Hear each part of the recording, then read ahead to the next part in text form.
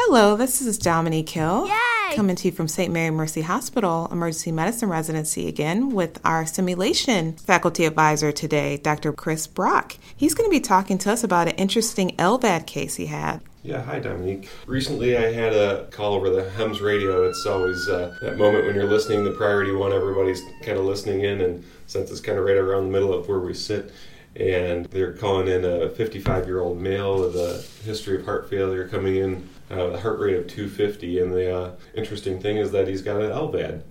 As you know, everybody's ears perk up when they hear that. It's like, okay, well, what's going on with it? So that's the first thing you're thinking. So they said the EKG showed a wide complex tachycardia, rate of 250. So here we go. This is what we got. So one of the residents and I were pulling up our phones and reviewing LVADs real quick and how to approach them. So we start to ask ourselves, well, what do we do here? So the first thing I think you need to ask yourself is, how do you approach that LVAD patient?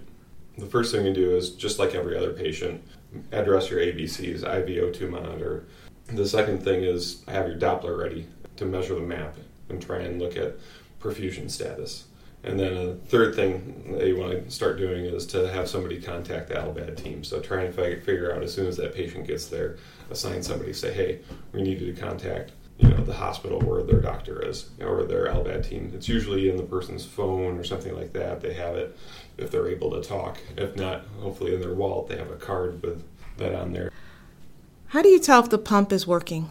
There's several different things you can do. First step is usually just listen over the chest for the hum. You'll hear the hum of the LVAD machine. If you have it on them, check the battery, find the monitor, the controller. That'll show you the battery level.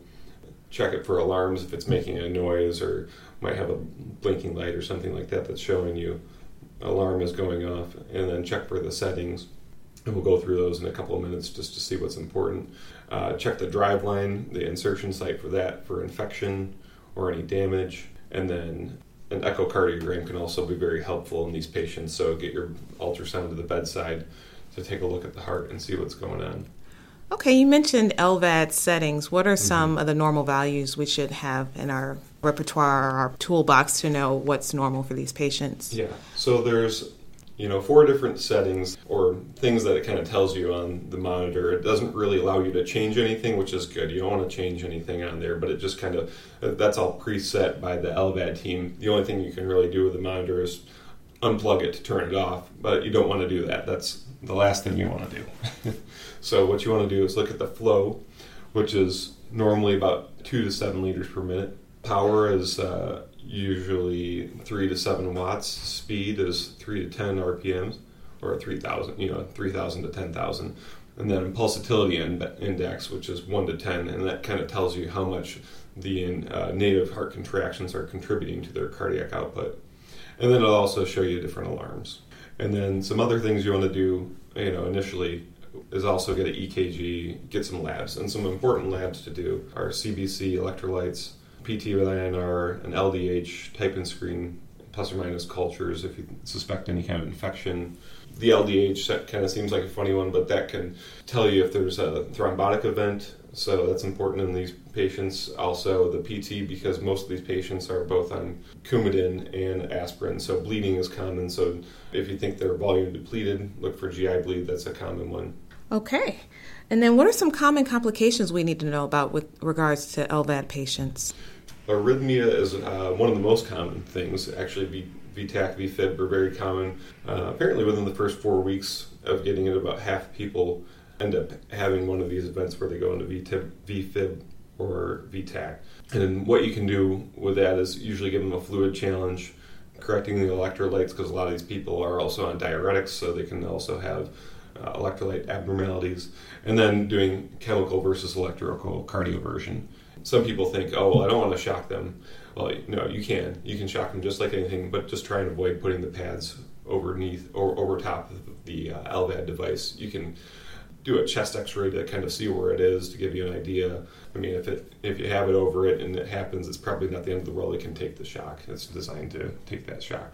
And that's actually what we end up kind of doing with our patient. So going back to our 55-year-old male, he hadn't been feeling well for the past few days, and he had forgot to take his medications because he wasn't feeling well. He had So one of the medications he was on was amiodarone. So we gave him this amiodarone bolus, and then we called the team, and we got a hold of somebody from the team and while we were doing that. And they said, well, we gave the initial 150 milligrams. They said, give another 150, put him on the drip. So we did that. It didn't correct his arrhythmia. He continued to be in VTAC, but he was actually mentating. Perfusion didn't seem great. His MAP was about 50, but he was mentating and talking to us. It doesn't feel great, but we're saying, well, sometimes it's best to leave well enough alone. But, throughout the course, he actually started to decline a little bit and started to get a little bit more altered. So at that point, we decided to do a cardioversion. Finished talking about that at the end. Some of the other common complications, like I said before, infection, looking at the driveline if there's signs of infection, doing broad spectrum antibiotics, and doing fungal coverage as well. About 9% of these patients have fungal infections with their sepsis, so make sure we're doing that. Thrombus is another one. Check the device if the box is warm. It's using more power, and that's an indication that there could be a thrombus. So doing your normal things to treat the thrombus, heparin, and lytics, things like that if necessary. Bleeding is a complication. Obviously, we said these patients are all on Coumadin and aspirin. Reverse that if it's life-threatening. Suction event where underfilled left ventricle can cause the myocardium to suck into the LVAD. Usually like an IV fluid bolus will help with that. And this is something that can trigger an event like VFib as well, or VTAC, irritating that myocardium. So giving a fluid bolus of 250 to 500 cc's can be helpful. Right ventricular failure is also a common problem that could be caused. They already have heart failure, so this could be previous RV failure or an acute MI. So look out for those things. Cannula malposition. That's something that's been noted to consider if there's new ventricular tachycardia or a suction event. Chest compressions or trauma can cause that. There's not much we can really do about that. It's something they have to undergo surgical exploration to see if that's happened. A couple more things. Device malfunction suggested if there's no hum on it, if the MAP is less than 40. So if they're not perfusing and you don't hear any hum, or the MAP is low, consider that. And then cardiac arrest is the last thing, and then you just do that kind of like your normal ACLS, except for chest compressions are kind of plus minus here. Consult with the LVAD team on this. This is kind of a tricky one, so that could dislodge the device, although I guess there was 8 documented cases where they had done chest compressions. 4 of the people actually survived with good neurologic outcome.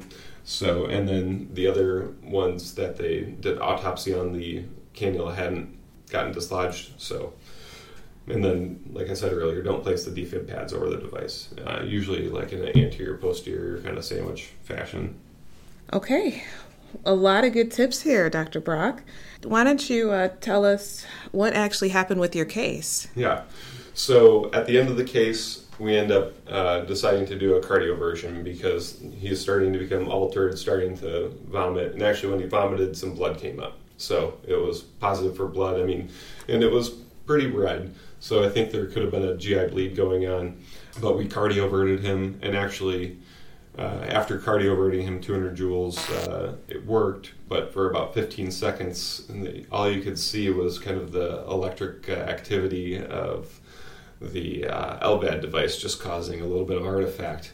And then all of a sudden you see a QRS, and then a few seconds later another one, and then it became more regular, and he went into a bradycardic rhythm. But actually, while he was sitting there and talking to he's talking to me, and he's feeling better even without any heart rhythm at all. So this LVAD was doing most of the work for him already, and that's what it's designed to do. It's designed to keep the blood flowing and keep the blood pumping and keep the patient alive until they can get a heart transplant. So that's the most important thing. Let the LVAD do its job. Call early for help. Assess the perfusion status, and get your LVAD team on there to help as much as they can and get them transferred out. So the LVAD team or the life flight team actually showed up about 5 minutes after we cardioverted him, got him off safely, and looking pretty good at that point. Tell me, was that one of the longest minutes of your life after you cardioverted him? Oh, most definitely. And the resident, came up to me after. He's like, Did that guy not have a heart rhythm for about 15, 20 seconds? And I said, yeah. And I said, okay, I thought so. That was kind of scary. I said, it was.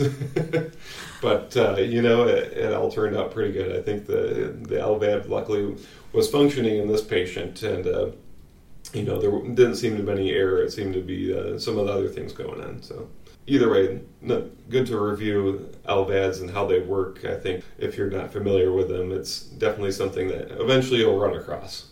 Well, thank you so much for joining us this morning, Dr. Brock, about your LVAD case. Yeah, thank you, Dr. Hill. You're welcome. Thanks for tuning in, and we'll catch you next time. All right.